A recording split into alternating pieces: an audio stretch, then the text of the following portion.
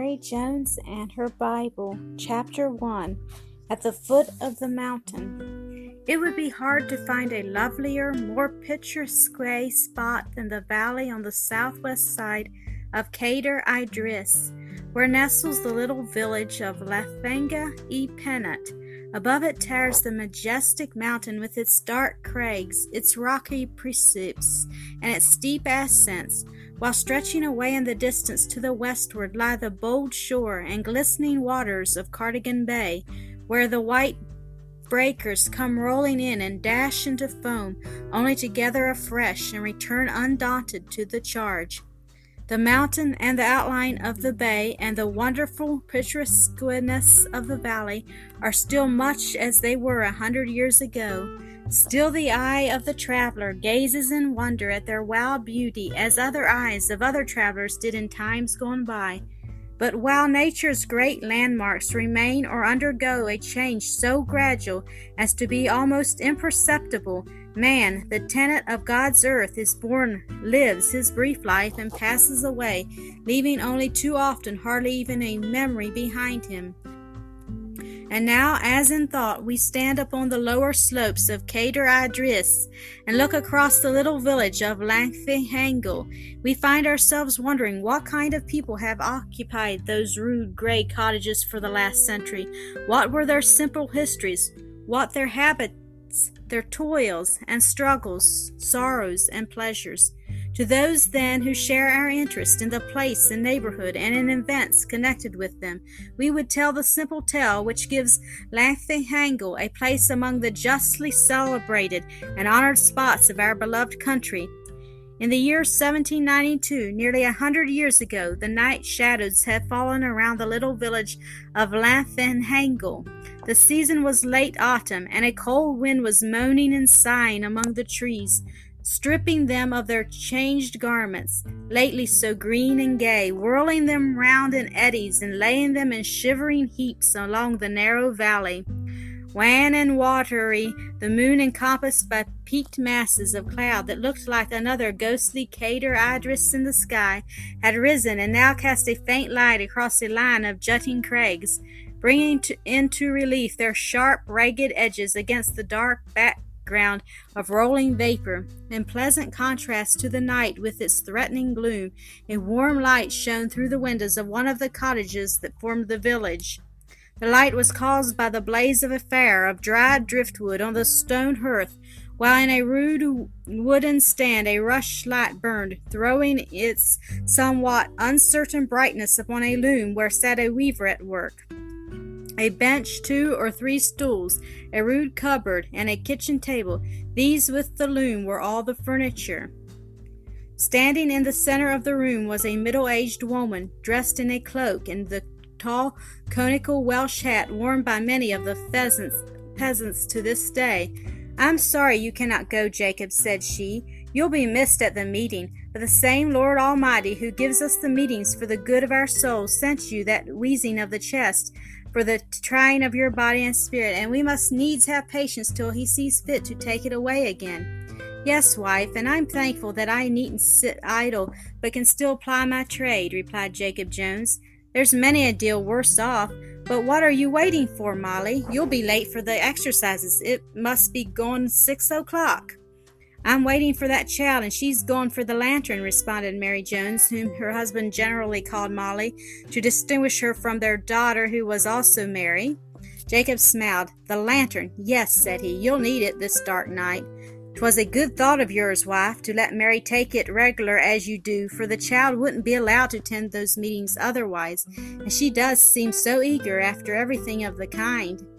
"Yes, she knows already pretty nearly all that you and I can teach her of the Bible as we learnt it, don't she, Jacob? She's only 8 now, but I remember when she was but a wee child, she would sit on your knee for hours on a Sunday and hear tell of Abraham and Joseph and David and Daniel. There never was a girl like our Mary for Bible stories, or any stories for the matter of that. Bless her! But here she is. You've been a long time getting that lantern, child, and we must hurry or we shall be late." Little Mary raised a pair of bright, dark eyes to her mother's face. "Yes, mother," she replied. "I was long because I ran to borrow neighbor William's lantern. The latch of ours won't hold, and there's such a wind tonight that I knew we should have the light blown out." "There's a moon," said Mrs. Jones, "and I could have done without a lantern." "Yes, but then, you know, Mother, I should have had to stay at home," responded Mary, "and I do so love to go." "You needn't tell me that, child," laughed Molly. "Then come along, Mary. Goodbye, Jacob." "Goodbye, Father dear. I wish you could come too," cried Mary, running back to give Jacob a last kiss.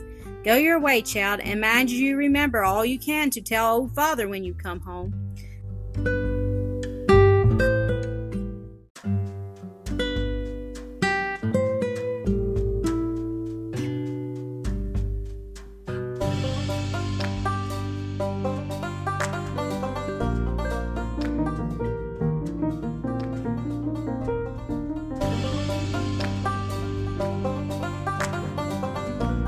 Then the cottage door opened, and Mary and her mother sallied out into the cold, windy night.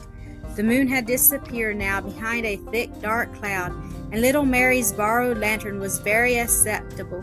Carefully she held it, so that the light fell upon the way they had to traverse, a way which would have been difficult, if not dangerous, without its friendly aid. "Thy word is a lamp unto my feet, and a light unto my path," said Mrs. Jones, as she took her little daughter's hand in hers. "Yes, Mother, I was just thinking of that," replied the child. "I wish I knew ever so many verses like this one. How glad I should be if your father and I could teach you more, but it's years since we learned, and we've got no Bible, and our memories are not as good as they used to be," sighed the mother. A walk of some length and over a rough road brought them at last to the little meeting house where the church members belonging to the Methodist body were in the habit of attending. They were rather late, and the exercises had begun, but kind Farmer Evans made room for them on his bench and found for Mrs. Jones the place in the psalm book from which the little company had been singing. Mary was the only child there, but her face was so grave and her manner so solemn and reverent that no one looking at her could have felt that she was out of place, and the church members who met there from time to time had come to look upon this little girl as one of their number and welcomed her accordingly. When the meeting was over, and Mary, having relighted her lantern, was ready to accompany her mother home, Farmer Evans put his great broad hand upon the child's shoulder, saying, "Well, my little maid, you're rather young for these meetings, but the Lord has need of lambs as well as sheep, and He is well pleased when the lambs learn to hear His voice early, even in their tender years." Then, with a gentle, fatherly caress, the good old man released the child and turned away, carrying with him the remembrance of that earnest, intelligent face, happy in its intentness, joyful in its solemnity, having in its expression a promise of future excellence and power for good. "Why haven't we a Bible of our own, Mother?" asked Mary as she trotted homeward, lantern in hand. "Because Bibles are scarce, child, and we're too poor to pay the price of one. A weaver is an honest trade, Mary, but we don't get rich by it, and we think ourselves happy if we can keep the wolf from the door and have clothes to cover us. Still, precious as the Word of God would be in our hands, more precious are its teachings and its truths in our hearts. I tell you, my little girl, they who have learned the love of God have learned the greatest truth that even the Bible can teach them, and those who are trusting the Savior for their pardon and peace and for eternal life at last can wait patiently for a fuller knowledge of His Word and will. I suppose you can wait, Mother, because you've waited so long that you're used to it," replied the child, "but it's harder for me. Every time I hear something read out of the Bible, I long to hear more, and when I can read it will be harder still." Mrs. Jones was about to answer when she stumbled over a stone and fell through, fortunately without hurting herself. Mary's thoughts were so full of what she had been saying that she had become careless in the management of the lantern, and her mother, not seeing the stone, had struck her foot against it. "Ah, child, it's the present duties, after all, that we must look after most," said Molly, as she got slowly up, "and even a fall may teach us a lesson, Mary.